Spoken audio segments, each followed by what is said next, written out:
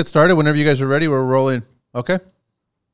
Hey, so I am a working man, but I ain't worked for a while, like some old tin can. From the bottom of a pile, from the bottom of a pile, I have lost my way, but I here to tell about heaven in Alberta, where they've got all hell in the basement. Thank you very much, Jason. Why didn't you join in, Wendy? You should have joined in. No, you didn't want to. Oh, you don't want to hear me sing. Oh, come on. We've all done it, including myself. And trust me, I can't sing. I know how to do a podcast and I know how to build, but I can't sing. I sing other songs. So welcome to the show. I really appreciate you guys being on the show. I know you guys are in Grand Prairie, so all the way out west or mid Alberta. So that's where you guys are. And off mic, just before we got started, Jason was kind enough to tell me that it's like minus 25 there right now. Yeah, pretty cold for you. And we got a foot of snow in the last 3 days. You know, Friday, Manny, we're talking to the crew Friday. They were mowing lawns, getting rid of all the leaves and stuff on Friday. Saturday morning, they were shoveling a foot of snow. So that's kind of how it is up here. It changes so fast. I think I've seen that once. I think I've seen that once in my lifetime here in Toronto, and I never want to see it ever again. So minus 25 is bitter. It's coming. I know it's coming to us. Yeah. Mind you, all the oil wells and all the flare stacks are going to warm it up before it gets there too. All right, so I want to do a shout out to Mike Campbell, good friend. He's been on the show before. Integra Bell. I'm wearing his hoodie, his logo, and everything that is on there. So I just want to do a shout out to him.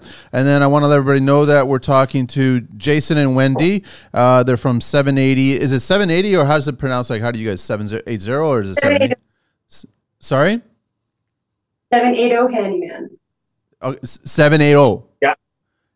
Just like the air. We're losing you. Yeah. It's kind of the audio is going in and out. Is that the case or? It's kind of Grand Prairie. Okay, there. Yeah, the audio. Okay, so 780 Handyman in Grand Prairie, and then you guys are the franchise partners and the owner and manager. 35 years, and the website is www.780handyman.com, and the email is gp@780handyman.com, and on Instagram it's 780 Handyman Grand Prairie. That's all you guys. But there's another one in Alberta. There's one in Edmonton as well, right? There's nothing in Edmonton. No, they're looking for a franchise partner. We only started, we launched January 1st of this year as a franchise partner. I've been in construction for a long, long time. Yeah.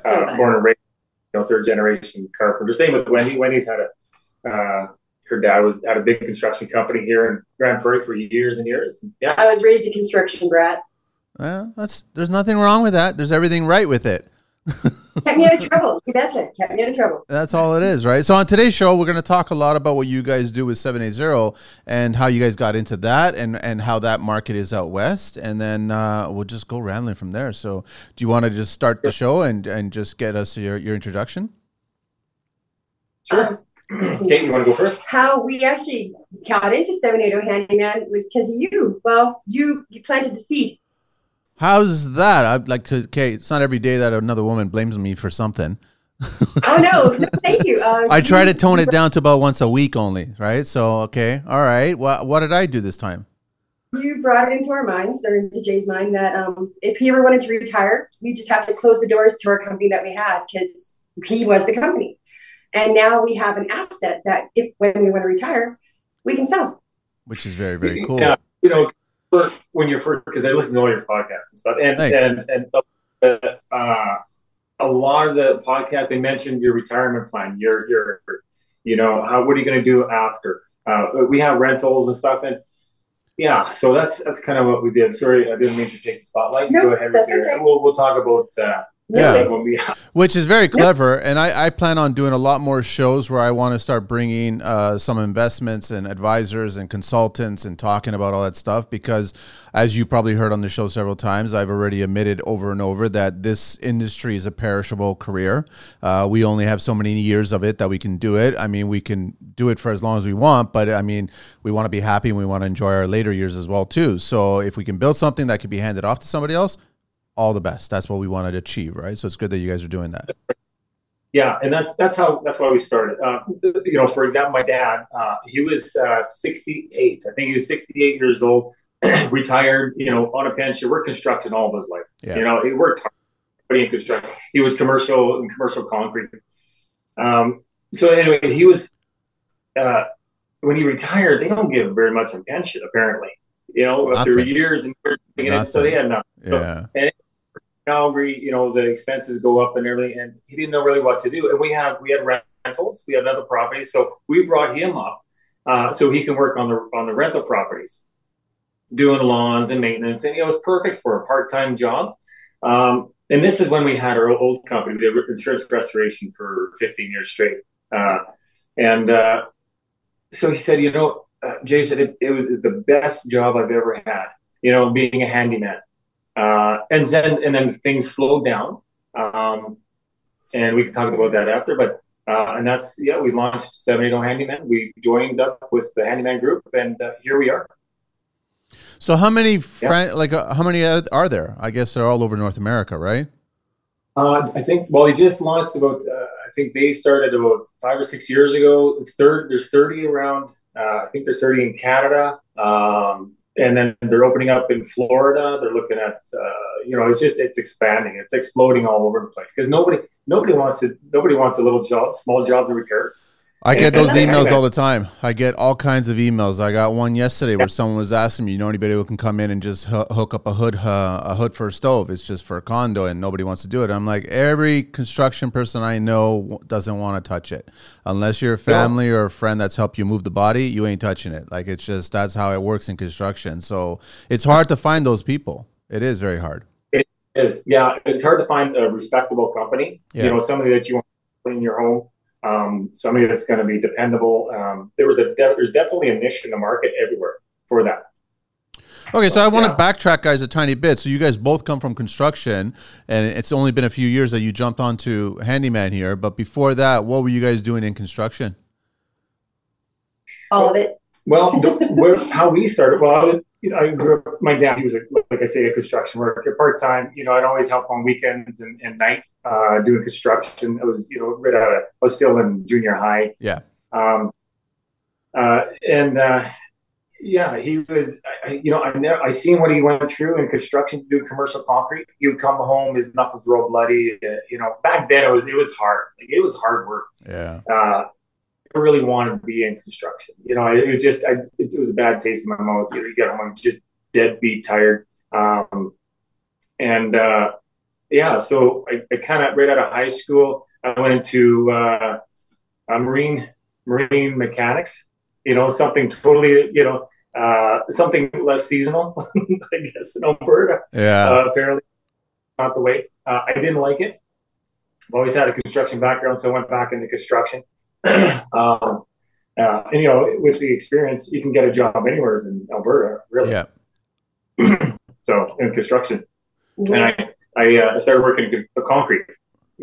Same thing. It was just the way that everything comes back to you. And so I started doing basements and in Edmonton, and did that for a while. I still didn't really want to go in construction. What changed my mind, Manny, was we're cribbing basements, and we had no pumper trucks. We had nothing like that. It was all wheelbarrow. The concrete trucks were, back tires were hanging off the edge. It was residential, off the banks. You would never get away with that today. But I seen a framer one time. We were doing basements. There's framers there. He came down in the middle of summer, and this guy, he had the wooden handles, and they're hitting against the pullers and stuff, and he got that sound, the clunking sound. Yeah. And I thought, coolest looking guys, like somebody out of Star Wars, right? And I was just like that, and I've been doing it ever since. Nice. I was yeah. And then Wendy, what's your side of it? I know it's in the family, and you pretty much touched upon everything. My dad, he came up from Vancouver. They went to Edson first, then they came here. He did painting, and then he did wall-paint construction. And I was the youngest of 5, and I was the hellion. And he wanted to keep me out of trouble. So every summer, I got put to work, like either digging fence post holes. Sometimes the fence didn't even ever go up.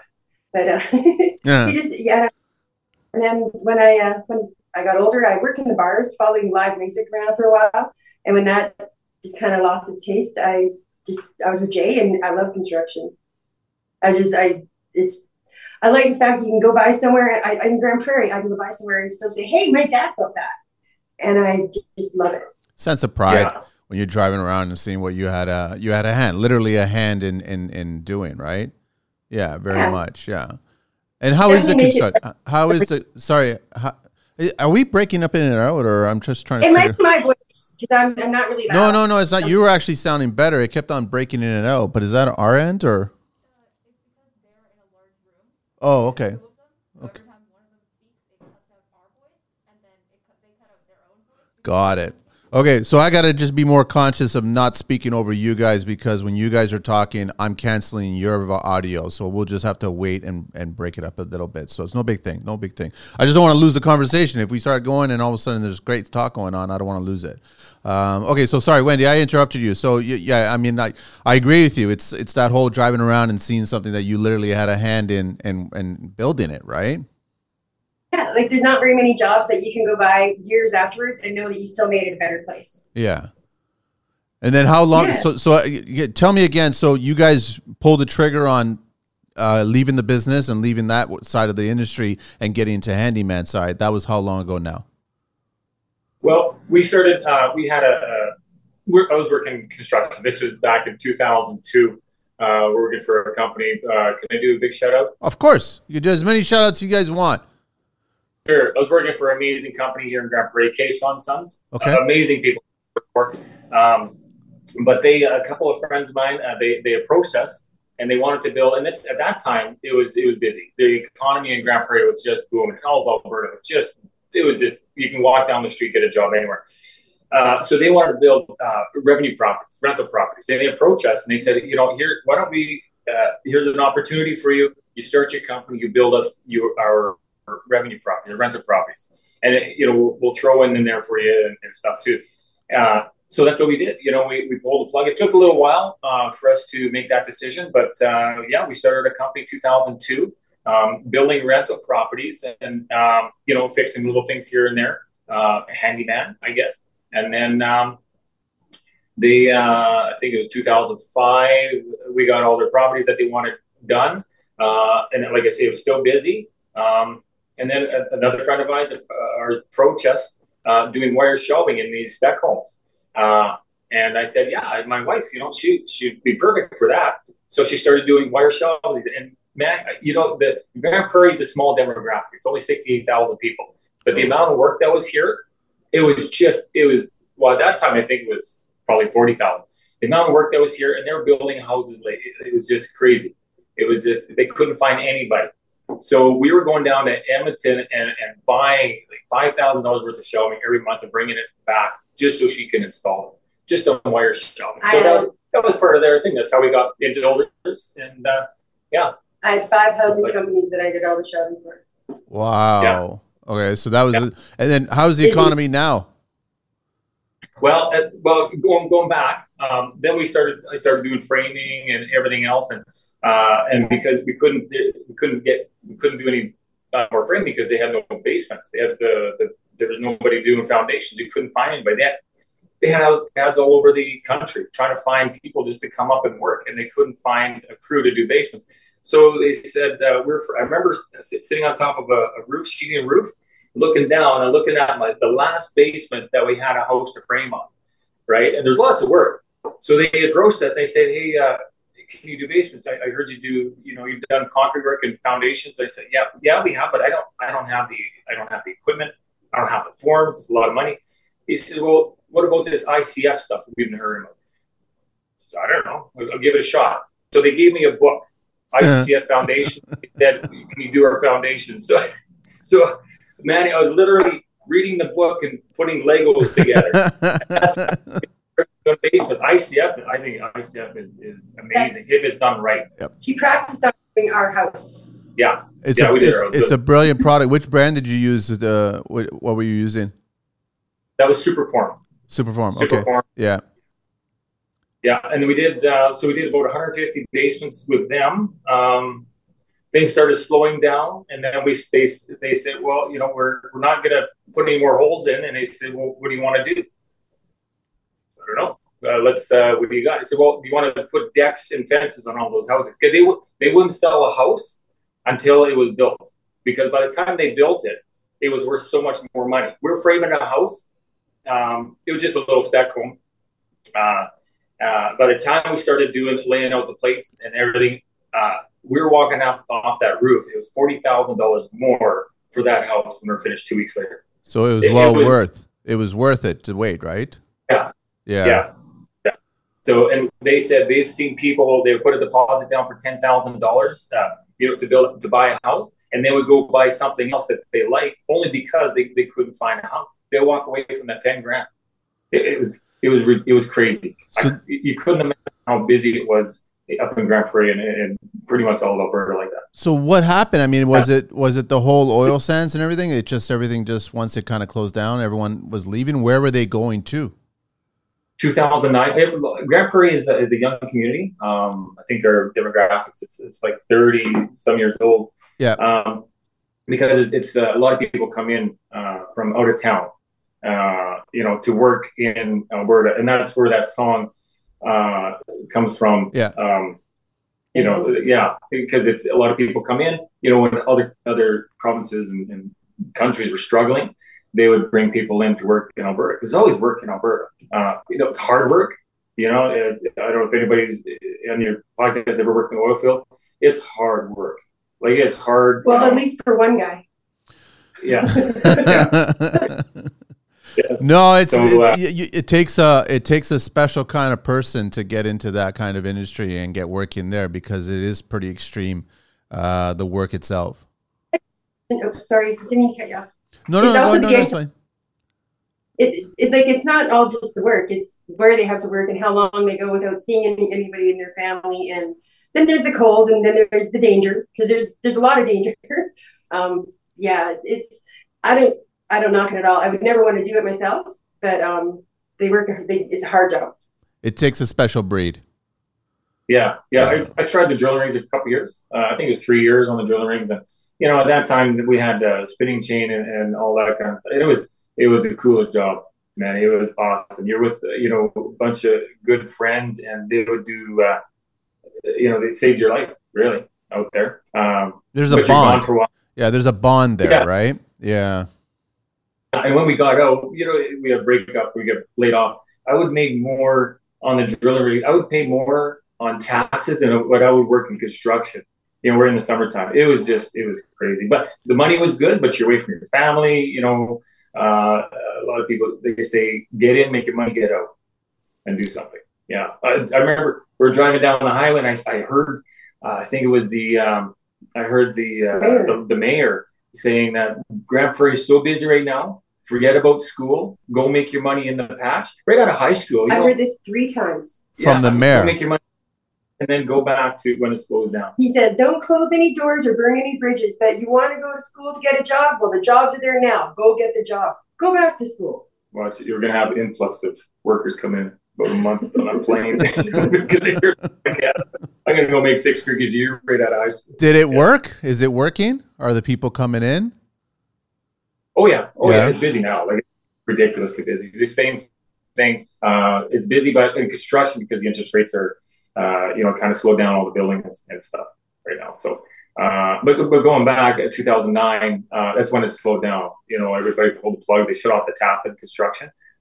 So then that way, and going back to 2002, we did some insurance claims for the people that we did rental properties for. The adjusters knew who we were. So 2009, we went back into full-time into insurance claims. And we did that for 15 years. Yeah. How was that world? And it's really reassuring, actually.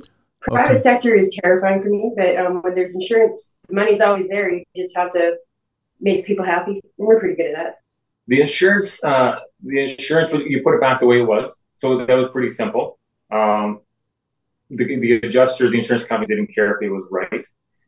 That kind of bothered me, so we would always go that extra mile, only because we were just putting it back together. So we had that little buffer, to do it right, to make the people happy. You're still working for the customer. You're still working for the people. You're still in their houses.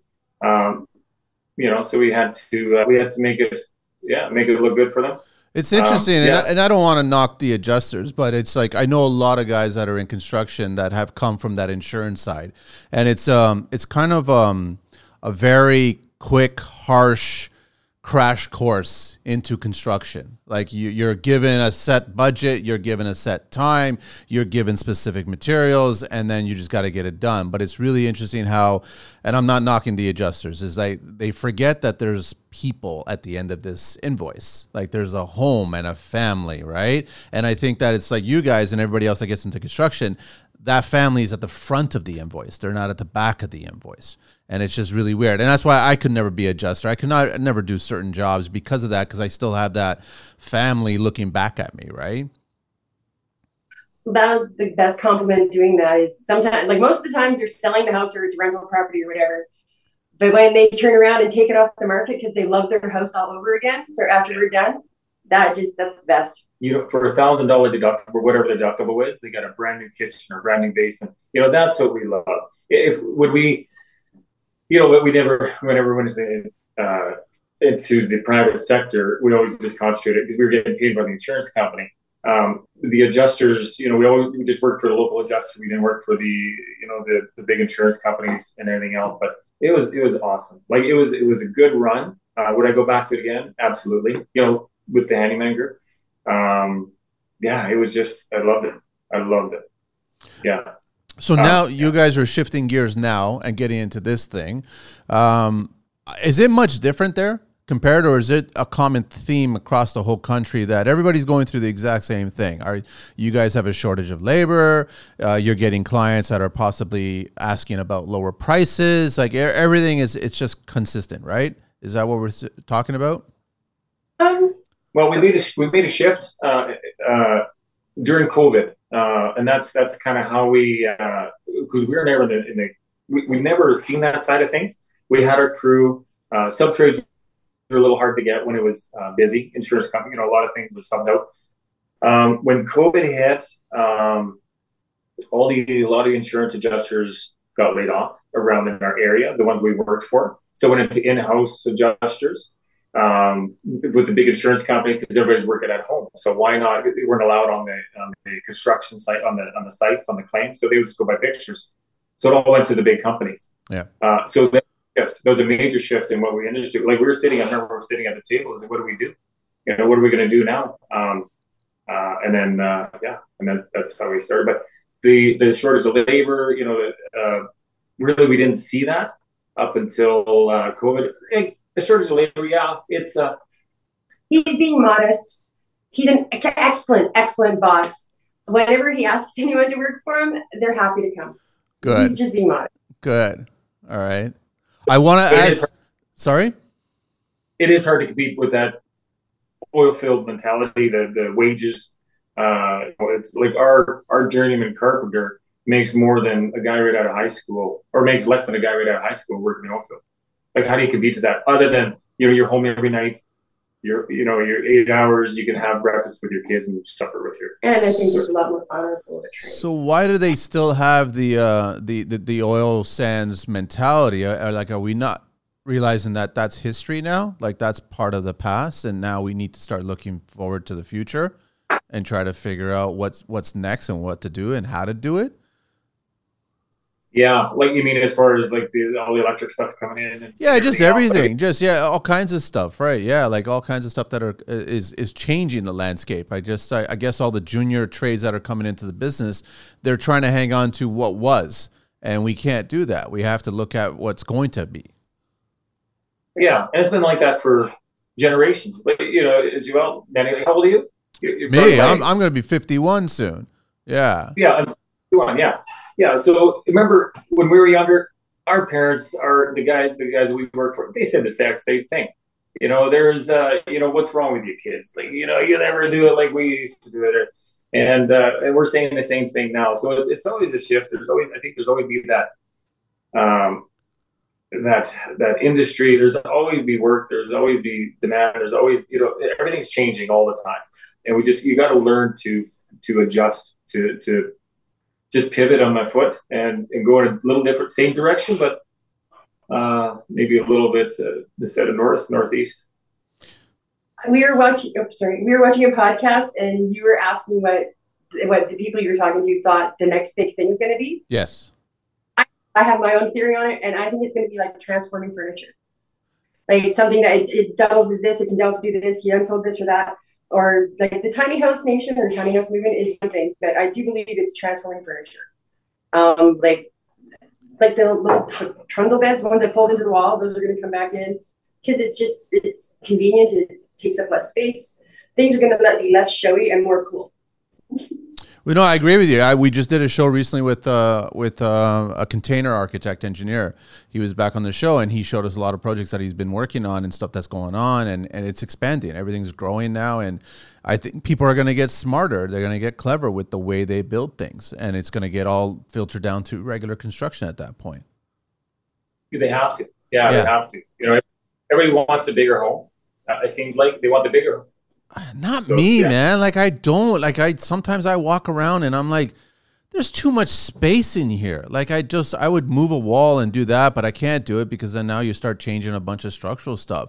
I mean, the house is from the 80s, so it was designed a certain way, but I'm a fan of like the Toronto homes. They're very Toronto homes are maybe 15, 17 feet wide.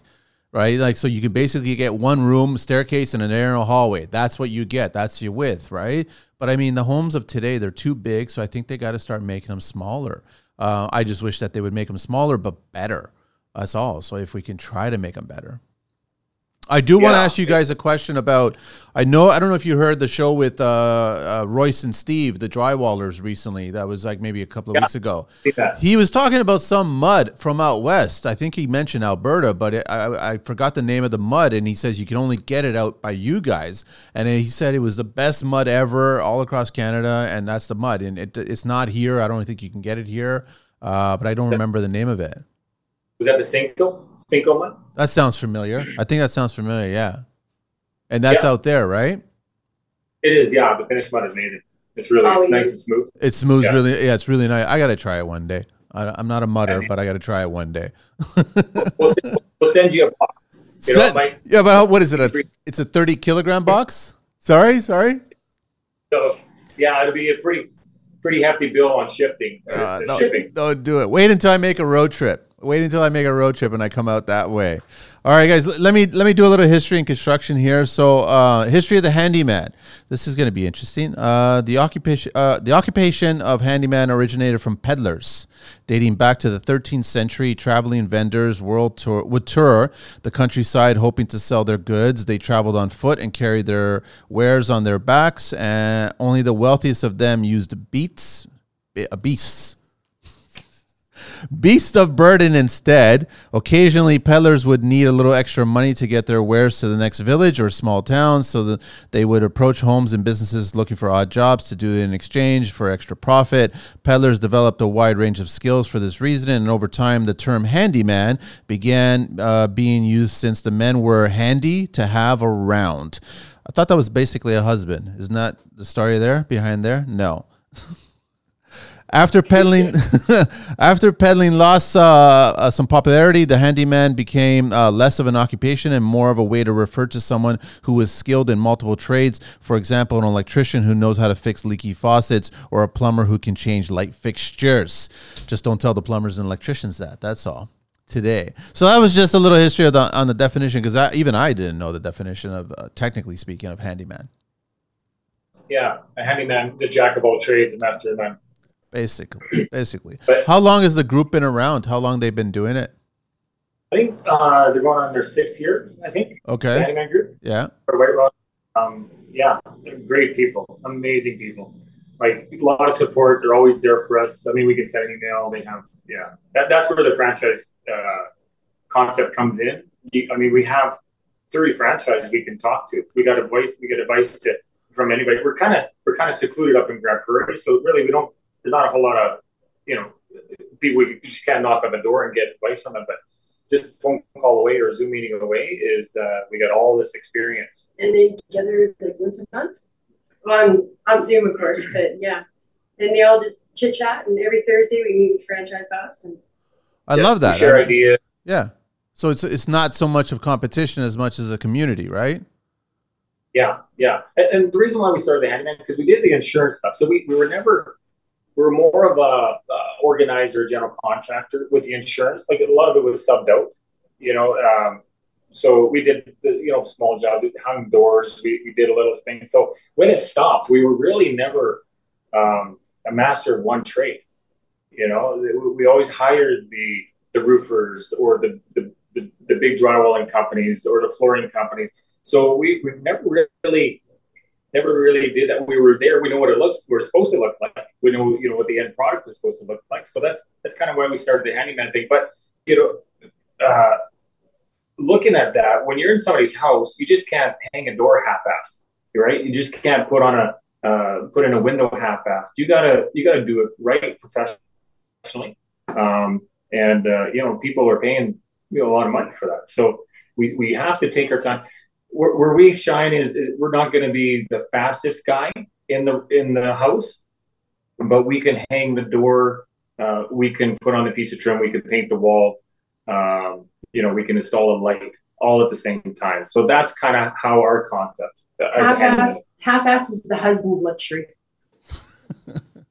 I wanted to ask you guys, is there a line? Because I even know when you're describing this, I know with Jeremy from Fix It Friend here in Toronto, he's got kind of a line where there's only so many things he does. But I mean, you guys are hanging doors. Like, at what point do you tell the client, it's a little bit out of our kind of wheelhouse? Or is there a point that you reach there? Well, we also do the big jobs and stuff too. We sub it out, bringing the subtrades from the insurance. We know a lot of the subtrades. But our concept, like if it's a small job, we only do anything after the line. Like after the electrical box, we'll hook up a light, but we won't rewire it. We'll hook up a set of taps, but we won't change the plumbing underneath, kind of thing. We always hire that out or recommend somebody to do that. I don't know about insurance. I just don't feel comfortable with it. Just because doing insurance claims, we could put a bad taste in our mouth. You wake up in the middle of the night and you wonder, is that a drip I hear? Or, I know. We've all been there. Yeah. So, just saying that, just a liability and just seeing so much that could go wrong. Just leave it up to professionals. I haven't been able to have a candle burning in the house for 15 years. Why is that? Because you go into too many fire insurance claims. It's like he can't sleep at night if I burn. You got me nervous now, Wendy, because I personally love doing that, and I'm even working on my family room, thinking I'm gonna not put sconces there. I'm gonna put candle holders there instead. But yeah. I mean, I'd only light it when I'm there. I would never light it and leave it because that's just gonna happen, right? It's all log. We have logs, big log staircase, but so very flammable. Yeah. I have no curtains. Yeah. Well, we live in a farm, out country, so our neighbors, we're in the middle of nowhere. So yeah. Horses don't care. No, they won't care. No. Horses don't. So where do you guys want to take it now? I'm assuming that do you guys get your leads from them, or you guys are sourcing out your own leads as well? We get a little bit that reach out to us. Okay. Like the bigger restaurants, the bigger chains, the mall chains. A lot of the stuff we brought from what we did before, referrals, but they showed us how to market. Coming from what we used to do, I didn't know anything about marketing. I didn't know anything about computers. We were running around with a van without signs on it. We were told to just put a little sign on it because you're scaring the children in the school zone. So we put a little sign in from our old company, just to say, make it aware. So we didn't know anything about marketing, right? So they showed us how marketing is huge. If all you're doing is word of mouth, and then that industry's gone, you're stuck with nothing. So if you market it, even if you don't need the work, eventually it's going to run out. The mom and pop shops, that's the COVID hit them hard. And when things slow down, I don't know if you guys are in recession yet or not, but I'm talking about it. I just even driving over here, I was getting a message from somebody, and he was just asking me, how do you feel about what's going on, or what do you think's going to happen? And I'm like, you've heard the show, man. I've said the recession word for the last year and a half. I've been saying the recession word, right? I just saying it's coming. Something's coming. I just don't know what it is, exactly how it's going to be. I just been telling people just prepare for it. And if it doesn't happen, then great. You're prepared for it. But if it does happen, then you're prepared for it, right? So it's just, I think that a lot of guys are busy. I think a lot of tradespeople are busy. I don't think they're making a lot of money. I think that's the picture that's being painted right now. And just back to your marketing point, don't be so concerned, guys, that, and I agree with you, it's 100%. Marketing is completely important in this industry. But everybody in construction has a hard time with marketing. They don't know how to position themselves. I know a lot of tradespeople talk about word of mouth, and that's how they get all their work. But technically, if you were to dissect it, that word of mouth was somehow connected to planting a seed somewhere that was attached to some sort of marketing. Whether that be a post that you guys share on social media or an expression shared on the podcast or something like that, that technically is marketing. You have your decals on your vans or your work trucks or whatever, that's marketing. A signage on the street, that's marketing. Everything, it's all connected. It gets you the word of mouth, but that's the starting point of marketing. And if you can actually just spend the time and effort like kind of working that marketing, you'll benefit greatly over the word of mouth. Oh, for sure. And then when it does slow down, like you've been doing this for a long time, you've seen the slow times, the busy times. It goes up and down. That's the way it's been like that for years and years and years. But if you have the word of mouth, you get that it's a lot easier to say no to a job that comes in, because we get calls. There's so many calls during the day. But I know that's going to slow down with the economy. But it's easier to say no to a job than it is to say no to your employees. Say, we don't have any work this week. You're gonna, it's hard. It's hard to say to the employees, you're gonna have to, cut down on their food bill or whatever. I don't want that. I don't want that kind of conversation. You don't want. I agree. I'm the same way too. And I would tell anybody that's in the business and they're concerned about the slowdown or something's potentially going to happen, I would start talking about when you have those downtimes, for whatever reason, if you're doing a concrete pour, if you don't have to physically be there, or you have to be there just to supervise, but you don't have to lift anything. I would start coming up with a grocery list of other ideas that you can do that could attract potential work outside of what you currently have. If you can come up, it doesn't matter. And it's not about a right or wrong. It's just spitball some ideas. Just go, okay, what if I don't know, said hello to somebody in the grocery store or I was wearing a hoodie and my logo's on there and I made sure that they paid attention to it or something like that, and they saw it and then all of a sudden maybe I shared some construction advice to somebody, some stranger, something. Just start thinking outside the box, and then you never know, that might turn into a lead. It's better than you just staying quiet and not doing anything and hoping that your work is going to continue because of word of mouth. That's right. Yeah. Every household has a honey-do list. It's just having them find out that there's someone actually around that can do it for them now. And with the handyman trade, there's so many handymen out there that are under the radar. They're off the marketplace or Kijiji, or they don't have the insurance or the WCB. It's WCB here in Alberta, but the $20 an hour guys that work for cash. There's so many out there, so you have to. And some of them are pretty good. They're really good, but they're only focused on what they can do personally. So they're limited. But the marketing is where you kind of shine out above, and then working for the great big, the bigger businesses, they need all those requirements and everything. So it's where the marketing it shines for sure. It's you've been at GC, right? So you get this game before, and as I was doing the show, and every time I talk to more and more trades, I'm always fascinated and envious of them being this specific trade and not having to worry about being the quarterback and then having to deal with the final payment and not receiving it and all that kind of crap, right? And I remember speaking, it was Paul from Fix It Kitchen, and also Jeremy. I was envious of them because they actually took a lot of pride in being a handyman, going in and solving a problem. Something's wrong in the house, and they come in. They already are aware of what needs to be done. They do the homework before they show up. They bring all the stuff that they need, and then they get it done, and then they're happy, homeowners happy, they leave and they move on.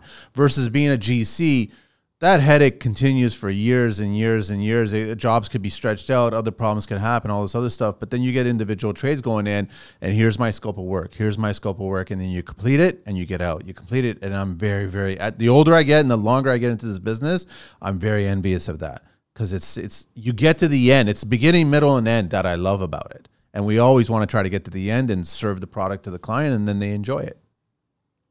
Yeah, and you always got to think outside the box. You run into things that you open that wall, and there's so many things that that you run into, and you got to fix it. You got to just fix it, carry on. Don't say. A lot of our subject, and I hate the job. I hate the word. It's not my job. I hate the phrase. It's not my job. That just makes me so mad. We had an electrician one time tell us, well, it's a lot cheaper for you to clean up than it is for me to clean up. And that was the last time he said that. He got a bill for she cleaned it. He got a bill for cleaning. He actually said that. He said that. That him saying that is why I billed him. Yes, and he can't afford me. I would have photoshopped the tombstone with those words and handed it to him. I go, this is done. You're done. I'm gone. See you later. I'm never going to work with you again. That's, and he's longer in business, but just being a GC like yourself, you see that all the time, and it's the end product. You could sit back, have a beer, and with the client, and it's just shake their hand, and you got a friend for life. Once everything goes well, but yeah. Well, sorry, like less than a month ago, we had a customer. They wanted a certain shower that wasn't in stock for at least 6 months. So Jay found a one-piece shower that he could buy at the time, but then they couldn't get it in the house. So he just cut a hole in the exterior wall and put in the shower. I'm rather proud of this. It was in stock. You get the 2-piece, you have to bring it to the house when the house is built on a rental. Yeah. Okay. Yeah. So you figure it out. You find a way. So we cut it out and put the siding and everything back. We were drywalling anyway, mudding and taping. It worked out good. And am I fair to say that you guys are working on older homes for the most part? No, I think the older homes, we have one rental that we just did. It was 1959, and that's one of the oldest that we've seen around here. So they're not that much older. A lot of them are like a grade beam, just a 2-foot grade beam, mushroomed on the bottom. So you see a lot of that around just from the because Grand Prairie is booming at that time, the oil field, so they have to build these houses pretty quick. Okay. So a lot of them, they don't have the foundations. I think those are they're starting to get tore down now, because the movement, the frost, and everything is kind of wrecking up. But still standing. A lot of them are still standing. But there's not a whole lot of old, not like Toronto, 100 years old. Yeah. I don't see that. We have come across the houses that their insulation was newspaper. That's old enough. Yeah. That's very old. Because you couldn't get it. I'm pretty sure that whoever built the house was just some guy that needed somewhere to live. So what are some of the things, guys, that you've discovered? Because we all know that, and we tell clients over and over that we're not magicians. We can't see through the walls. And then as soon as we open up a wall, we'll discover certain things, whether that be critter or rot or what have you. You guys find anything interesting? I mean, I found bottles, Pepsi, Coke bottles, whatever, from the 40s and 50s. I found newspaper. I found all kinds of things during construction. So we found love notes. You found what? Yeah. Sorry? What was that? Love notes. Really? Just people writing on the wall, inside the walls. Newspapers, lots of newspapers. That's how we find out how old the house is. For her growing up in Grand Prairie, she's born and raised here, so she can see that from the 1959, I think it was the oldest one that we did. Her my brother's birth announcement. Yeah, all those things just from these newspapers that we find inside the wall. But as far just doing restoration, we have a lot of mobiles up here. There's a belly. I took out half a cat once.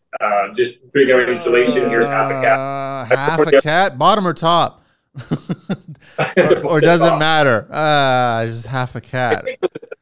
But just things like that. A lot of mice, a lot of ants, a lot of but beehives, a lot of beehives. Up in the attic. Oh, I don't know. If you ever find anything with a screw-on cap, don't unscrew it. Just dispose of it. Yeah. We've never really seen. Well, we actually. Why is that? Hang on. Why is that? Why? What? You don't know what's inside, eh? You don't want to know what's in it. You just really don't. And you don't want to know what's inside. You don't need to discover it. It's just resist the temptation to unscrew that cap. Exactly. I want to quickly just go back, Wendy. Did you remember what the love letter said? Did you keep the love letter, or did you hand it off to homeowner? It was something. It was Marianne.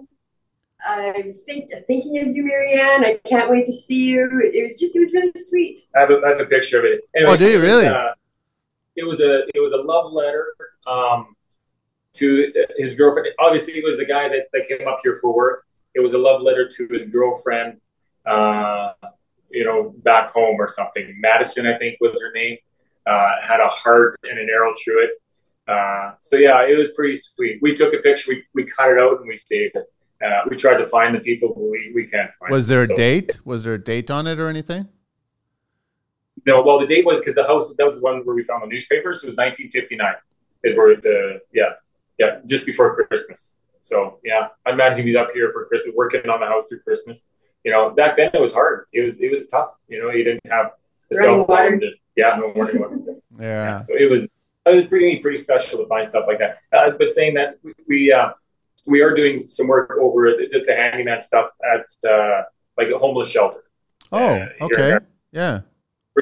What we find behind those walls. Lots. Yeah. Lots of things. Yeah. Yeah, but it's pretty neat. The history when you open up the wall, the history and how they built things. Yeah, you guys are being a part of history now because now you've got your hands on it, and now you guys are fixing it, and then it's going to be a while before somebody else comes along and have to fix it and take care of it, or probably that section of it, but other parts of the home you might have to fix and go from there. Yeah. And if we do renovations, sometimes we'll leave our cards in. So the next trade or the next renovation, they'll see that, and hopefully, maybe we'll be around before we go and do this for another 15, 20 years. But it'd be nice to have just to be part of that, and they can see, well, that guy did that, and we probably have cell phones still. So give us a call. So now it's just the two of you guys working on the projects, and then you don't have any employees. It's just all subs if things get too big. No, he's got employees. We have employees. Okay. Yeah. No, we have 2 full-time handyman, 2 part-time. Myself, and then my daughter. She's upstairs. She didn't want to come on the show. She's a little nervous. Okay. But she's the brain, the heartbeat of the company. She does all the scheduling. She gets all the calls. She gets everything ready. She's. I wish she could be on it. She has so many things to tell her. But if you call. Our office, she's the one on the phone. Yeah. If you catch Jay, he'll tell him your sob story, no matter what, no matter how many hours he's worked already, he'll go do it because he hears your sob story. Shelby's like, nope, schedule it. Go online, schedule an appointment. She is brass balls, I'm telling you. Yeah, I'm not allowed to do anything with the schedule anymore. She does it all. So you're just told to schedule, and you're told to scope, and then you go to it and you take care of it, and that's it. She hears the story, or she tells you the story. She doesn't tell you the story. Oh, she cares about their story, but she's just got a heart of stone. I don't know how she does it. No, like she knows what's coming up. Like right now, we're booked a month in advance with everybody. So if something comes in, if it's an older lady.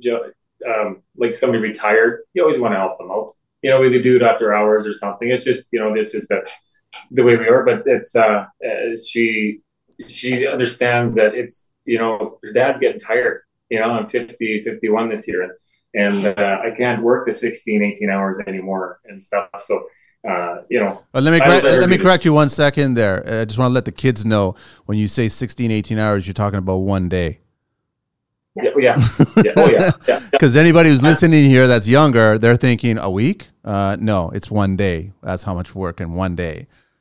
Yeah, but like even from when you commute to work in Toronto, like how far of a commute to work? Like, don't. That's a sore spot. That's like traffic in Toronto is insane and stupid. And even driving over here, I was just telling Angelina, I was like, someone's got to solve this problem, and I don't know how you solve it, but if someone has to solve it, it's brutal. It's really, really bad. we had a lot of friends, like everybody coming, from different parts of the country. In Toronto, it's a 2 hour commute there and back.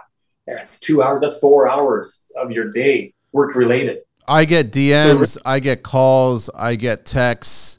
It's going to take me an hour and a half and this is local. This is a job that's in Toronto and you live in Toronto and you're spending that much time. I mean, even we had Luca here from OHBA and he lives at the foot of Bathurst and Lakeshore and it takes him 35 to 40 minutes to get to Upjohn, which is DVP and Don Mills area. Like, that's just ridiculous that it takes that long. And nobody's doing anything about it. I mean, I really like to know who the civil engineer here is in Toronto, but I don't know who it is. I have no idea because they're not doing their job. That's the sad part. I don't know. Well, I haven't looked into it because they're probably hiding because they would be, yeah. Us being in construction, they'd be in concrete, right? So, yeah. Can't change the commute. You got to change what you do with the commute. Hire a driver and do your paperwork on your way. Yeah, you got to just be more efficient. But you don't get paid for that to commute back and forth. Like, it's gotta be. So it's just like Grand Prairie is known for you're 10 minutes from anywhere. 10 minutes you're across town. Oh, that's just beautiful. It is. Yeah, it's amazing. We moved out of town. We're 20 minutes out of town, and people say, "Oh, that's 20 minutes. That's a long ways. That's such a far. How can you live so far? It's 20 coming from Edmonton. It was 45 minutes just to get to work, right through rush hour and traffic. But it wasn't that long ago that traffic was okay. It was reasonable. I think that there's just way too much distractions going on, either on the roadway or in the vehicle. Whenever there's a slowdown, everyone goes quickly to their phone and starts checking out whatever's going on there. They're distracted. They're not paying attention. I don't know. Something has to happen. I think it's just, I know we talk in government, people talk about increasing public transit. Early on, and I don't know if you saw some of my earlier posts when I was messing around doing something creative on my earlier posts on social media, I wanted to do a post where I was going to park a miter saw, table saw, tools, all kinds of boxes right at the bus stop. And I was just going to say, not everybody can take transit. That means us. The construction industry can't take transit. We need to bring tools and we need to bring them. We need to be in a vehicle. And I barked. I talked about we've got a lot of HOV lanes here. And I did bark saying that we should have, the right to go into an HOV lane to help us get to the next job. But, then all of a sudden, where does it stop, Manny? Then that means doctors should be allowed and lawyers should be allowed. And everybody, no, I'm sorry, they don't. They don't need to be, right? I think contractors that are maintaining the city and working and like you're making it more difficult to bring vehicles and bring material and get to those services. You're building all these structures, but you're not thinking about how to maintain those structures later on, where it's like you guys come in, right? That's like, it has to be maintained. I don't know anything that's built that doesn't have to be maintained. Everything has to be maintained. Yeah, it's definitely essential. Is it just because Toronto expanded so fast? Is it the population that grew so? No, I think it's just going to chop it up to pure corruption and political corruption, and that's all it is. I'm going to chop it up to that one. So we'll see. If nobody hears from me, then they know what happened. That's all I'll leave it at, right? But I was going to say, don't kid yourself. I know that you guys help out a lot of people. And like we started on the beginning of the show, it's like a lot of contractors won't do these little jobs. They don't want to hear the sob stories because they have their own families and they have their own friends and they have everything. And then they're already working their regular job, 14-hour days or whatever it is. But I mean, don't kid yourself that you are helping. And even though you're not making the top bucks, but you are helping a lot of people with all these problems that, unfortunately, there's surprise, a lot of people in this city, in your city, all around the world, that don't have that construction person in their circle, and they don't know. I've met young couples don't even know how to hang a picture. Like I'm just blown away by that. It's just weird. We've had it was an elderly lady, and she was alone, totally alone. She called us to put in a light bulb. Yeah, because that's the biggest benefit of you see and you help out people like that, whether we bill them or not, whatever. It's just to the older retired widow. I know. So it's just that's that kind of stuff we usually go after hours and just we'll just take care of that. And sometimes we advise them, can you make a whole list, like a whole bunch of stuff for us to do in that 2 hours or that whatever? And they just can't believe that someone's coming in and going to fix all these little things that annoy them. It's really rewarding, actually. And that's for the little handyman, because we never wanted the handyman stuff, the little jobs, small job repairs either, because it was a pain in the ass. Really, it was just getting in there. You're not going to make any money, so you have to have a system. That's where we tried so many different apps. Wondering what to do for the couple of years when COVID. Just doing the hand, because we knew there was a market in the handyman thing, but it's hard, like, to have that system to make it work, to make it profitable. Yeah, it's tough. Like, I don't know how I'll fix a friend of it, and it's got to be hard to wear all those kind of hats. Whereas we have a system already involved, already ready for us that works as a proven franchise.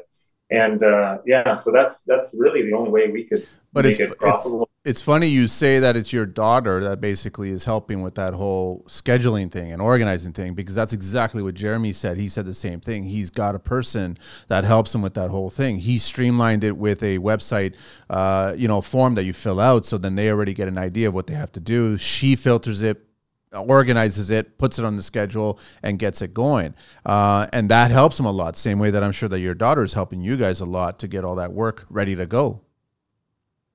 Oh yeah, for sure. But saying that, I mean, there's an expense to that too. Like, yes. She doesn't do it for free. Of course not. I mean, everybody else. So you got to have a system, less hands-on in the front end.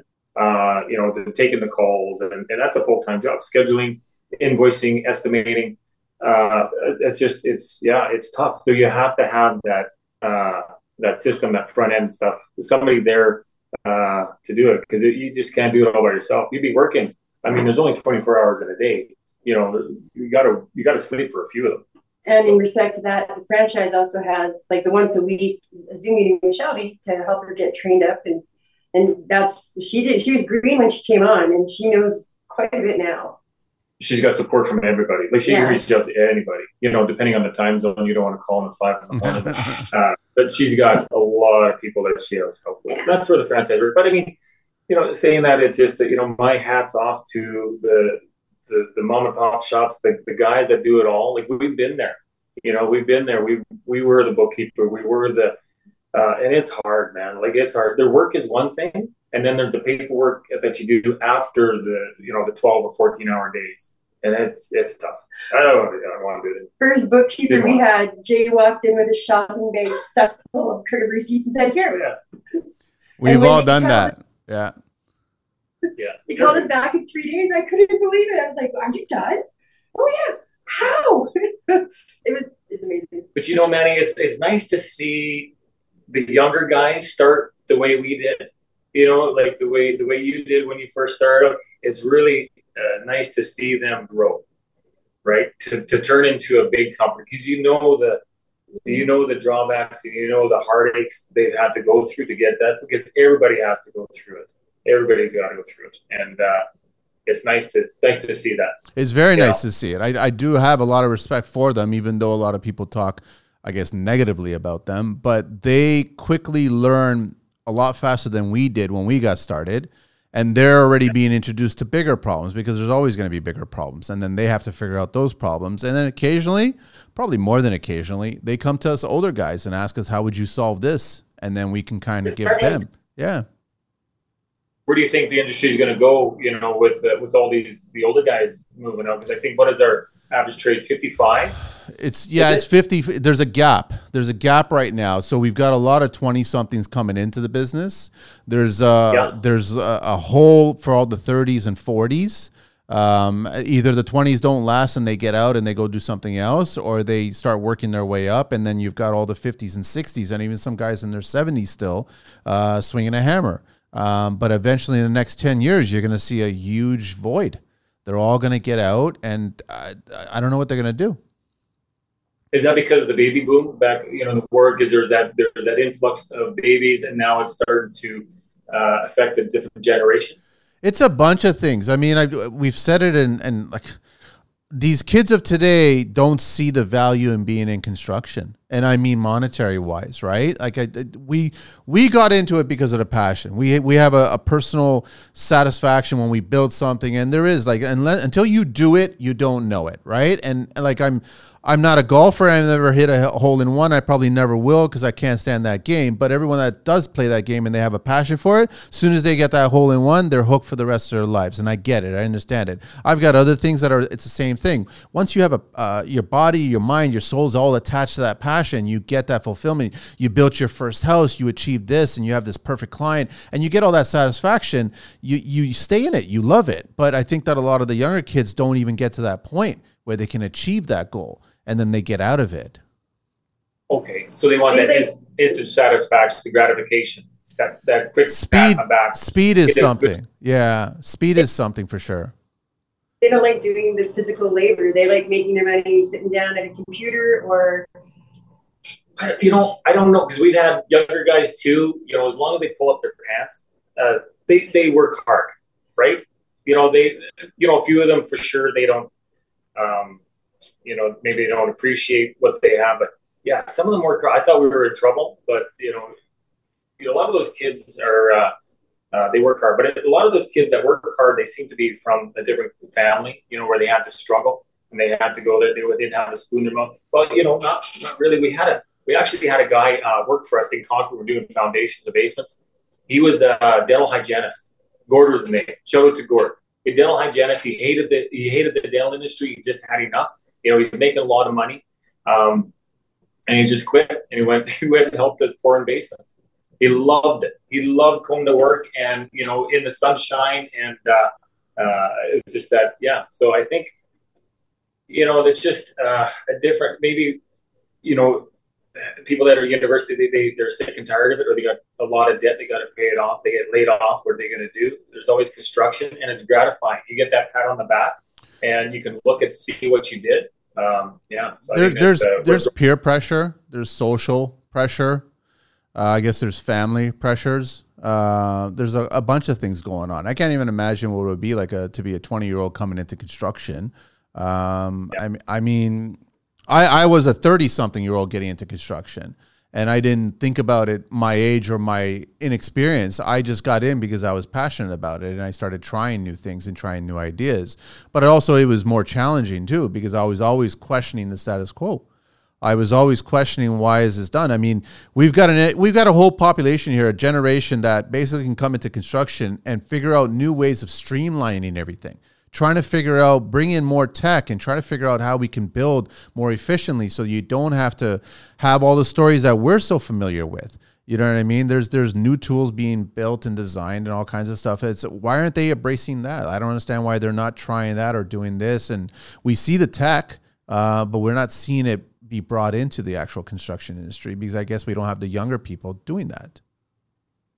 I think it's the cost of bringing the tech in, because not only is it the tech you're bringing in, it's having someone that knows how to use it, and then the trial and error, the cost of repairing it. It's a lot easier now. Like when you started, it was a lot harder back then, 20 years ago. Just like I say, we didn't have pumper trucks when we were doing basements. Like it was tailgating and wheel bearing the footings and everything else. And it was hard work, but it was a different mentality back then. Like you didn't have a choice. You didn't know anything better. And it was hard work. Like we rocked basements with pails and shovels. I mean, for that's how it was. We didn't know and it was hard work. You're in fantastic shape. So I don't know. You just got it done. You got it done. That's all it was. This is what you have to do. You get it done. That's it. But didn't, man. I was working with one guy, and I was started with Mennonites, like they're from Saskatchewan, hard workers, like really hard workers. The harder it was, the colder it was, the better he loved it. And we were working foundations, and I just couldn't grasp doing a footing or something. And he threw a sledgehammer. He wasn't going to hit me. He just threw a sledgehammer. But that's how it was, right? You better put your head down and get to work. And kids, they don't understand. If you did that now, you get sued. Right. So that's a whole other thing. I want to just talk a little bit of OBC here. Clearances around cooktops. Because you guys probably come across some of these sometimes. Framing finishes and cabinetry installed directly above the location of a cooktop must be at least 29.5 inches above the heating elements. We did this one or no? We didn't do this one. Okay, this one, I'm sorry. This could be reduced by to 23 and 5/8 if the framing, finishing, and cabinetries are non-combustible, protected by asbestos millboard or metal hood. Combustible wall framing, finishes, or cabinets within 17 3/4 of the cooktop must be protected by material with fire resistant equivalent to a greater.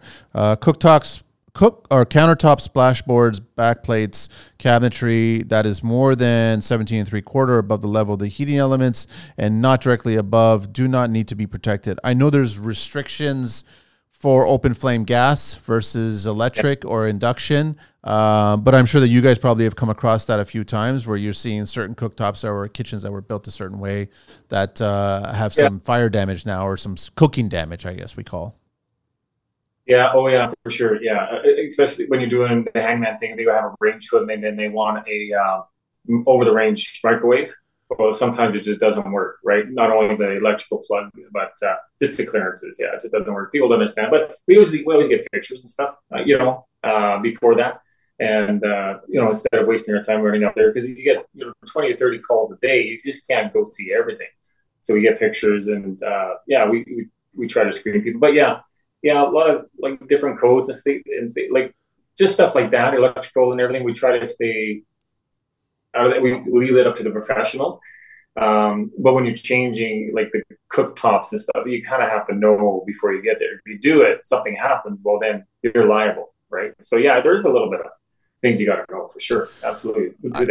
I had a thought to share because that's generally why I do the show. I just want to share my opinions about stuff, but I love listening to other people's opinions. But it came from you guys talking, and all of a sudden I had a thought that regarding marketing and word of mouth, and it wouldn't be interesting since you guys are helping out so many people, but all the tradespeople that are listening and they've got they're contractors. It just doesn't matter what it is. If they're GC or if they're a specific trade or whatever, if they kind of papered their neighborhood and just left, like a little brochure or something like that in each of these homeowners' mailboxes telling them that I'm an electrician or I'm a plumber, I'm mastered or what, I'm licensed, all this other stuff. But the thing is that I'm willing to offer my services to help you out for like literally put a screw bulb. So if they come across a homeowner that is the elderly or somebody needs a hand and they don't have a circle of construction friends or anything like that, you never know. You might help somebody out if you give up a few hours of your time once a week, and you never know that connection might actually get you a job later on, but just by doing that. And if it's kind of your travel path, if you're driving around and you come across a neighborhood and you just kind of leaf it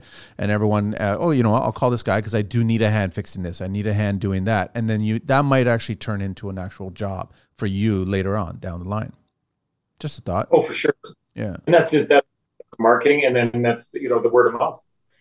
Somebody has a brochure and they were talking to their aunt who has a great uncle that needs, somebody, a light bulb change. Well, yeah, I have this brochure. Why don't you tell them to give them a call? So yeah, that's all part of marketing. Word of mouth, still a word of mouth. Yeah. It's also good when he does a job. First, you got this great van parked in someone's driveway, and then when they're all done, I go around and I put door hangers around the whole block, and so it does work. Yeah, there's a certain system. I mean, if you have a system, it's the less hours you have to put in doing that. But yeah, no, everything works. Everything marketing works because, it all boils down to, word of mouth is great, but eventually that stops.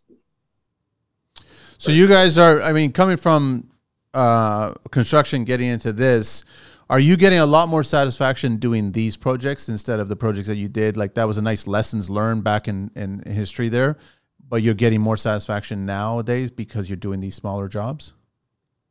Depending on the clientele, like for the older ladies, absolutely. Oh yeah. You just can't put a price tag on that. For the restoration, honestly, it was more about the, keeping the doors open and making a buck. You always have to make the people happy, but the doing a good job, that's the biggest satisfaction.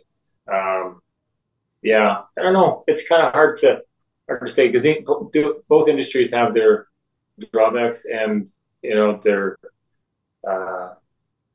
good points too. But yeah, I think with what we're doing now, there's more people involved.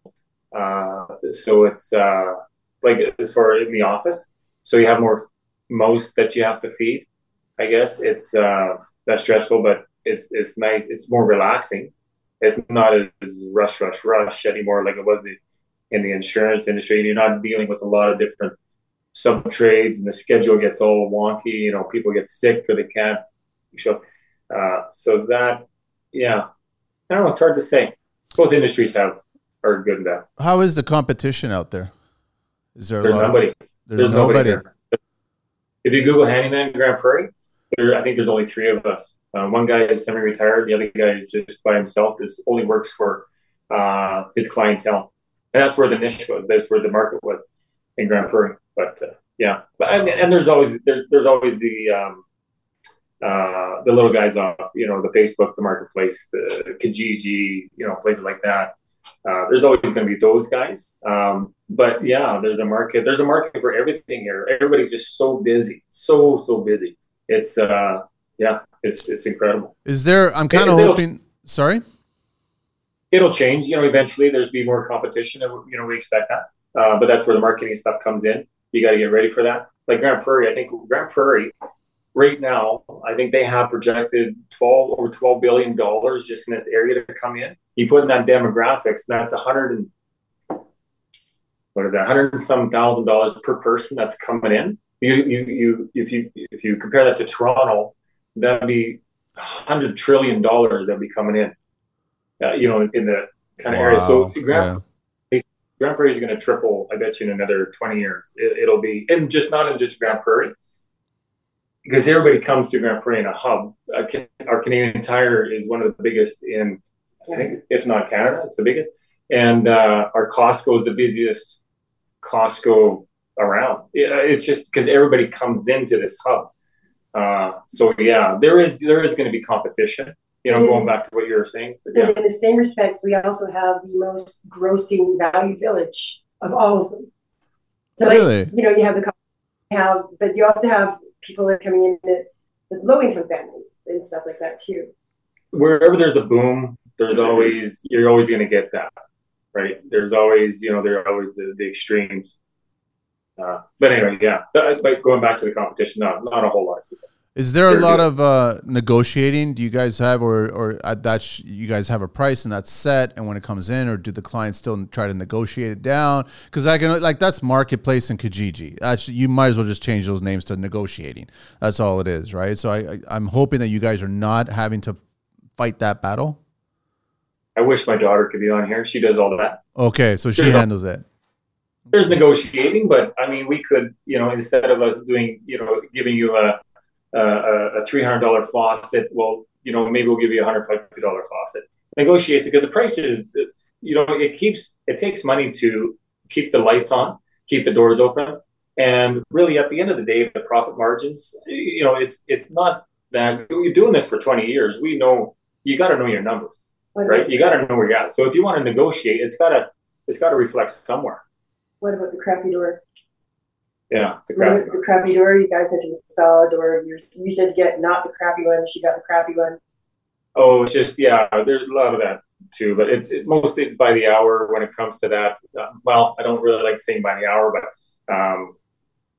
if they don't like the price, well, then there's really no place to go. I don't want to be that guy though, but really, there's no negotiation. Well, because you guys are already you know what it costs. Like, you guys have done this before, so you're already going in, and that's the fair market value there. We're not trying to gouge you, or we're not trying to underbid us. We're giving you a fair price. Yes, we're actually under what other people around here would charge in that field, like, because they do so many different genres. Like, they're in any job, they could be doing electrician work, they could be doing regular carpenter work, all of it.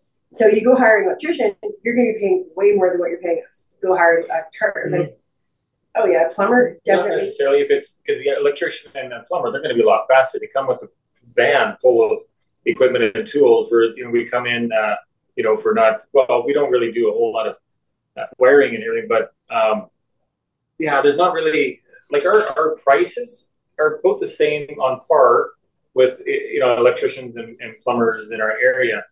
But where we shine is, you know, we can install a door or hook up a light or paint that wall. So we can do a lot of things. Whereas if you hire a carpenter to just hang one door, well, you probably won't find, unless it's their uncle, or quote an electrical company to hang a light. Well, they're not going to be bothered to come and hang a light. So so our prices are they're pretty much the same. Where it gets a little tricky is people buy their own materials. They don't understand. Well, this is going to take a lot longer because what you bought is shit. Yes. Right. So, but that's where all the pictures and stuff come in beforehand. So we always call people the week before and just make sure that everything they have is good. So, but like it doesn't matter what you charge. You got to know your numbers. You got to know what it costs to run a business. And at the end of the day, electricians and plumbers, like they're a mom and pop shop. They're not going to become millionaires overnight, right? They know what it's going to cost, and they got to keep the wheel spinning. And the price of fuel has tripled. Everything's is going up and up, and the prices have to reflect that. And sometimes people don't understand that, right? So, I wanted to ask you guys, the 2 employees that you have, where did you find them? Was it hard to find them? Because Grand Prairie is so small, we just do them from word of mouth, I guess. Yeah. We had an ad out in Indeed. I don't know if they have Indeed out there, but yeah, we found one, and we knew who he was. We didn't realize he was looking for a job. And another guy was from a friend. He was driving by our shop. We just changed our name from our old company to the Handyman. He was driving by our shop, and he's seen our sign. So he phoned us, didn't know who we were. He phoned us. I knew who he was, and I knew he was a great guy, and that's where we found him. And then, everything else is through Indeed, basically. Yeah, Indeed or word of mouth. Nice. And how is it working with the building officials there? Is it pretty smooth, or is it a pain, or? For what, sorry? For building, I guess when you were doing like bigger projects, or even if you get a bigger project, then you got to get a permit, or you got to deal with building offices. How is it there? Yeah, it's good. They're getting a little tighter, which I think they should. Trying to schedule them in is a little hard. They just kind of show up whenever they want. They know, the day, but where we do, like we're in people's homes, we can't just leave the door unlocked. So sometimes we have to wait for them. We had to wait for them for a whole day, just for an inspector. And I get that. They're busy. But yeah, for the most part, they're easy to deal with. I think for the building inspectors on residential is a lot easier. They work with you. They understand, a lot of it's grandfathered in with the older homes, especially with insurance and everything else. Everything's got to be kept safe. But yeah, no, it's actually pretty good. And it's so small. You wave at them on the street, you know who they are. There's not a whole lot of them around. But just from, listening to other podcasts with like Jim Carrick and stuff like that, it's not like that. Not like that. Like they're not assholes. We got to live in the same place, right? So everybody knows where they live, so they got to be pretty nice. That's huge. You're not really that was when you first started. Like, he has a really good rapport with them from the years of doing the insurance work and whatnot, and so he knows them all by first name. They all know him by first name. They were at the beginning. They were not that happy. They were not that amicable. But now, because they know Jay, they know he's no bullshit. He always gets permits, so he's on ball. So he does have that really good rapport with them. Yeah, I guess in the beginning. Yeah, I guess if they don't know you, they can be, just get that, this is who I am and this is what we expect kind of thing. So yeah, I guess you're right. But we did do we did the foundation in one of the inspectors' house with 2005. Great guy, hard worker. He's from the Navy. He's retired now. So we got to know him really good and understood what he went through. And because there's so many things that he sees, I just couldn't imagine. I wouldn't want to be an inspector. There's no way. It's like a police officer. You become hardened after a while. I think. How is it out there? You get a nice little cross section of different kinds of people. I've only rubbed maybe 2 inspectors in all the years that I've rubbed the wrong way, or they rub me the wrong way, or whatever how you want. But for the most part, I've got along with all of them. I show them respect right off the start, and then we get going and we problem solve and we just move forward there. I get into trouble with younger ones that want to, for whatever stupid reason, try to prove that they're smarter than you or they know more about the building than you. And I'm like, no, that's not what I'm trying to express to you. I'm just telling you that you're wrong. And then here you go. This is what I'm saying. You're wrong. And then now you want to waste my time. So then I have to prove that you're wrong. And then you don't get an apology from it because they just move on. But if you cross paths with them again, then, there's that kind of aura at that point. But I mean, for the most part, I would say like 99% of them, they're solid people. They know what they're doing. They know what they're familiar with what you're doing or what you have to do. And a lot of them know that, as being the GC, you've got so many things going on. You're trying to be safe. You're trying to be smart. You're trying to be efficient. You're trying to run this. You're trying to deliver. You're trying to do all these things. And then you're trying to build within the code. You're trying to build safe. So they know that. Most of them do. But you do get the one, and it's no different than construction. You know what I mean? We've got great apples and we got really bad apples in this industry. So, right, yeah, and you still got to make a living. I mean, their decisions affect your paycheck; it doesn't affect theirs, right? Whereas here, I think all the inspectors we have all been in the construction industry. Like they've all been in the trade before they've been in. I think we have. Except for that one girl. Oh, the girl, she was working for a builder. So so that's different. Their mindset is different. They get it. They understand what the tradespeople have to go through, and they work with them, for the most part. What happens is when we've had jobs where it took a long time, for a year, and they've had to, the codes have changed. Yeah. Right. Since then, especially, the barriers in between buildings and stuff. So things we have to do that. But really, we've only run into that with insurance. And insurance, they would just tack it onto the bill and they would just say, yeah, well, that's the way it is. We'll pay for it. So we've never really experienced, I couldn't imagine being a home builder, especially during COVID with all the prices changing all the time, fluctuating, and you're kind of setting that price when an inspector comes in saying, no, that's not right. This year you have to change that. Well, they got to eat that cost. That's got to be hard. It is. Yeah. Whereas us, inspectors are great to deal with. But yeah. Cool. Guys, let me do a little bit of Green Book talk here. It's always fun-loving Green Book talk. Injury statistics in the interior finishing industry 2015 to 2019 as reported by IHSA. Workers aged 25 to 34 are injured the most, which funny enough is the pool that we want getting into this industry, including MSDs. They aren't just experienced by older people. I know that we get the old dogs that do get into trouble sometimes because they're set in their ways and they want to do things without certain things. The most common incidences in most common incident places is Ontario. In Ontario are Toronto, Vaughan, Ottawa, Mississauga, and London, making up 40% of all reported incidents. Most injuries are sprains, strains, tears, followed by fractures and cuts and lacerations. Most injuries occur in the back, 11%, fingers, 10%, knees, 8%. Most injuries are the result of falling, 30%, and overexertion, 16%. We know it's construction. We know there's a risk. We know there's a bunch of stuff. So we were just asking everybody to be careful, take your time. No running in construction. That's what I've always said. There's no reason to be running at all, right? So that's it. I just sorry? I think that age group just gets cocky. You can say it. If I say it, I get in trouble. Yeah, a lot of times it's the younger guys, and we've all been there. When we started, we get hurt. It seems like more. Just not that long ago, Jay had a near-death experience. Some guy dropped a bundle of shingles down from the roof, almost inches away from his head.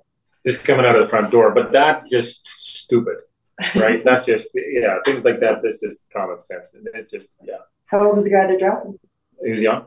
Wow. 20. What would the reasoning be for dropping a bundle of shingles from a roof? There's no reason. Doorway. Trying to be faster. They had just extra shingles. I mean, the ladder was right there. I don't know. It's a little, He got let go. Yeah, rightfully so. I had to voice an opinion on that one. So, as you should have. Yeah, for sure. It's good that now in Toronto, is it because there's more people in Toronto? Is that why a lot of the injuries happen there, or is it? I think that there's a lot of cut corners I think that I mean, like, and I'm to blame as well too. Like, hard hats are on my site all the time, and the thing is, but I don't see everybody, including myself. I'm not always wearing a hard hat, but obviously, if we see the Ministry of Labor shows up, an inspector shows up, yeah, sure, the hard hat's right there in arm's reach, and we throw it on, we put it on, and we have a conversation.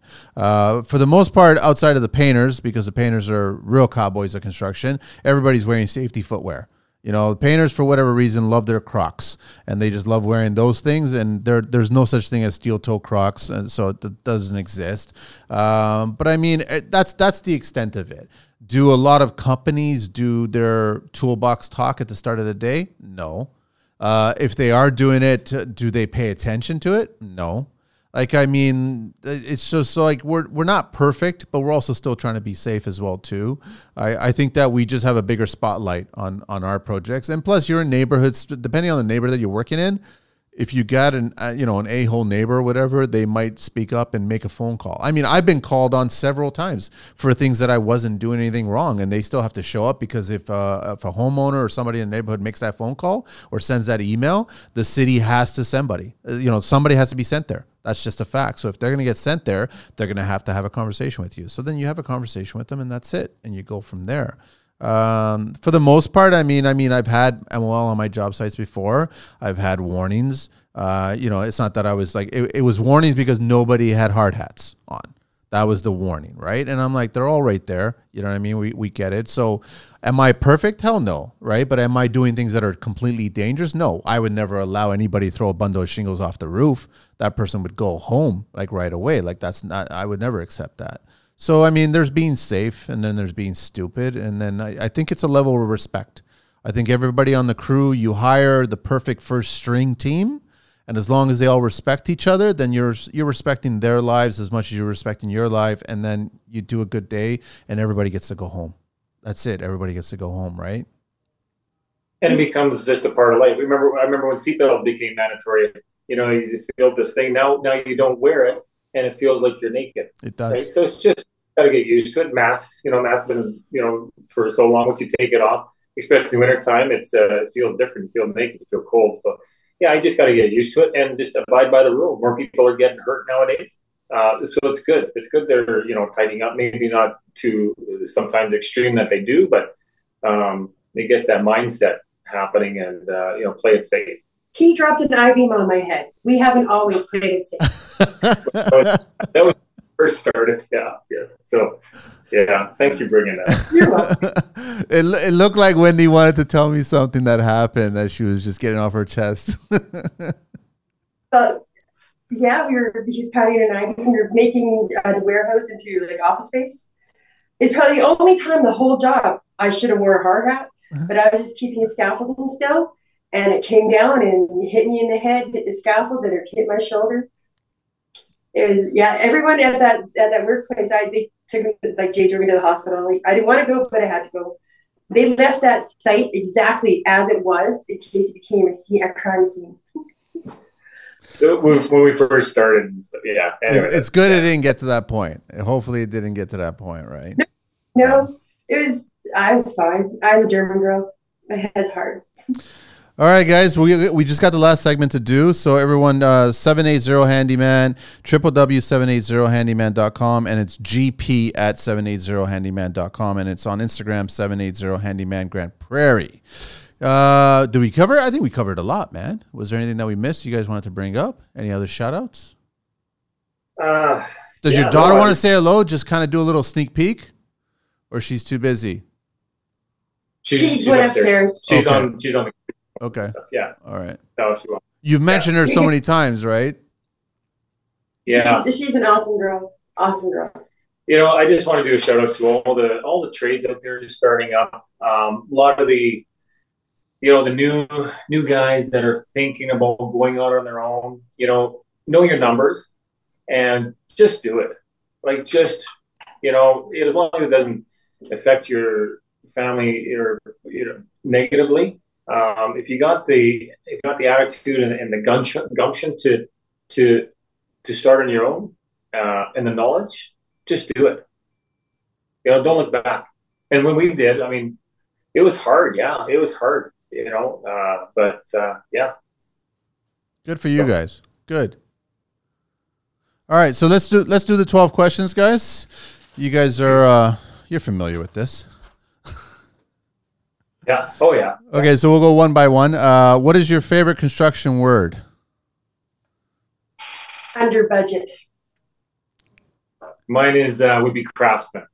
I love to see that fine finishing and people that enjoy and love what they do, like a finisher doing carol molding or something. It's just I love to see that. I personally couldn't do it, but yeah. Trust me, it took a while for me to figure it out, and a lot of cursing. Okay, shout out to myself. I make amazing barn style doors. Really? I went through some experience with my mother. She got developed dementia. So I had to do something to keep myself from going crazy at the same time, and I learned how to make these amazing barn style doors. So yeah, from scratch, like I was plane the wood, I gathered the wood, I do it all. We follow loft doors, like you had them on. Yeah. He's great. Amazing. Yes, I know. He's great. He's always got a bunch of great ideas, and same with Steve and Jen. They've got a bunch of great ideas as well too. Yeah, right. Yeah. Reach out. Have you reached out to them? Reach out to them. Sure. Okay, we will. Yeah, no, for sure. Yeah, we will. We'll say that Manny told us to. What is your least favorite construction word?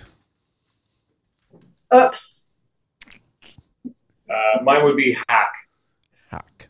What turns you on in construction, guys? The quick drive drill. There's a story behind that. Yeah. There's a story behind that? Okay, why? Yeah. Oh, wait a minute. I have an idea. Okay. We were listening to the radio, and the DJ was saying something about how women don't like power tools for gifts. And I went, what? So I was mad. So I called the radio station, and I was like, don't be saying that shit. Like, no way. Like, I'll tell you one thing. I get some power tools, and you call them sex toys. Just remembering that he got them for me gets him some. And they played it on the radio for days afterwards. We used to do those decks. I remember saying that we used to do the basement, then we got into the decks for the builders and fences. Well, we used to build all the decks, and her job was to screw the deck down. Well, we started building a lot of decks, so I bought her a quick drive drill. After I quit. To put these, to screw these decks down. And yeah, she phoned the radio station saying that she got a sex toy. It's quick drive drill. But my what turns you on in construction is architecture, the old European architecture. That you see, that's amazing. That's goes back to the craftsman.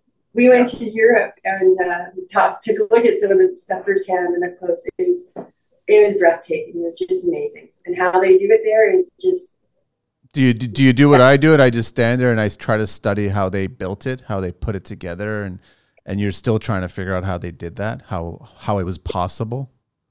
We saw some construction. He just ran right up. I know. Yeah. What turns you off in construction?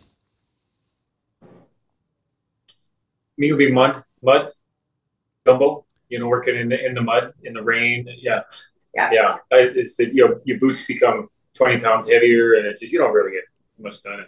Cold and wet, and heavy boots. Yeah. Yours is the same too, Wendy? Yeah. Keep cold, you betcha. What's your favorite curse word, guys? What the fuck? Yeah. My favorite curse word? Fuck yeah, buddy. What is your favorite vehicle? The Ford F-150, Lariat.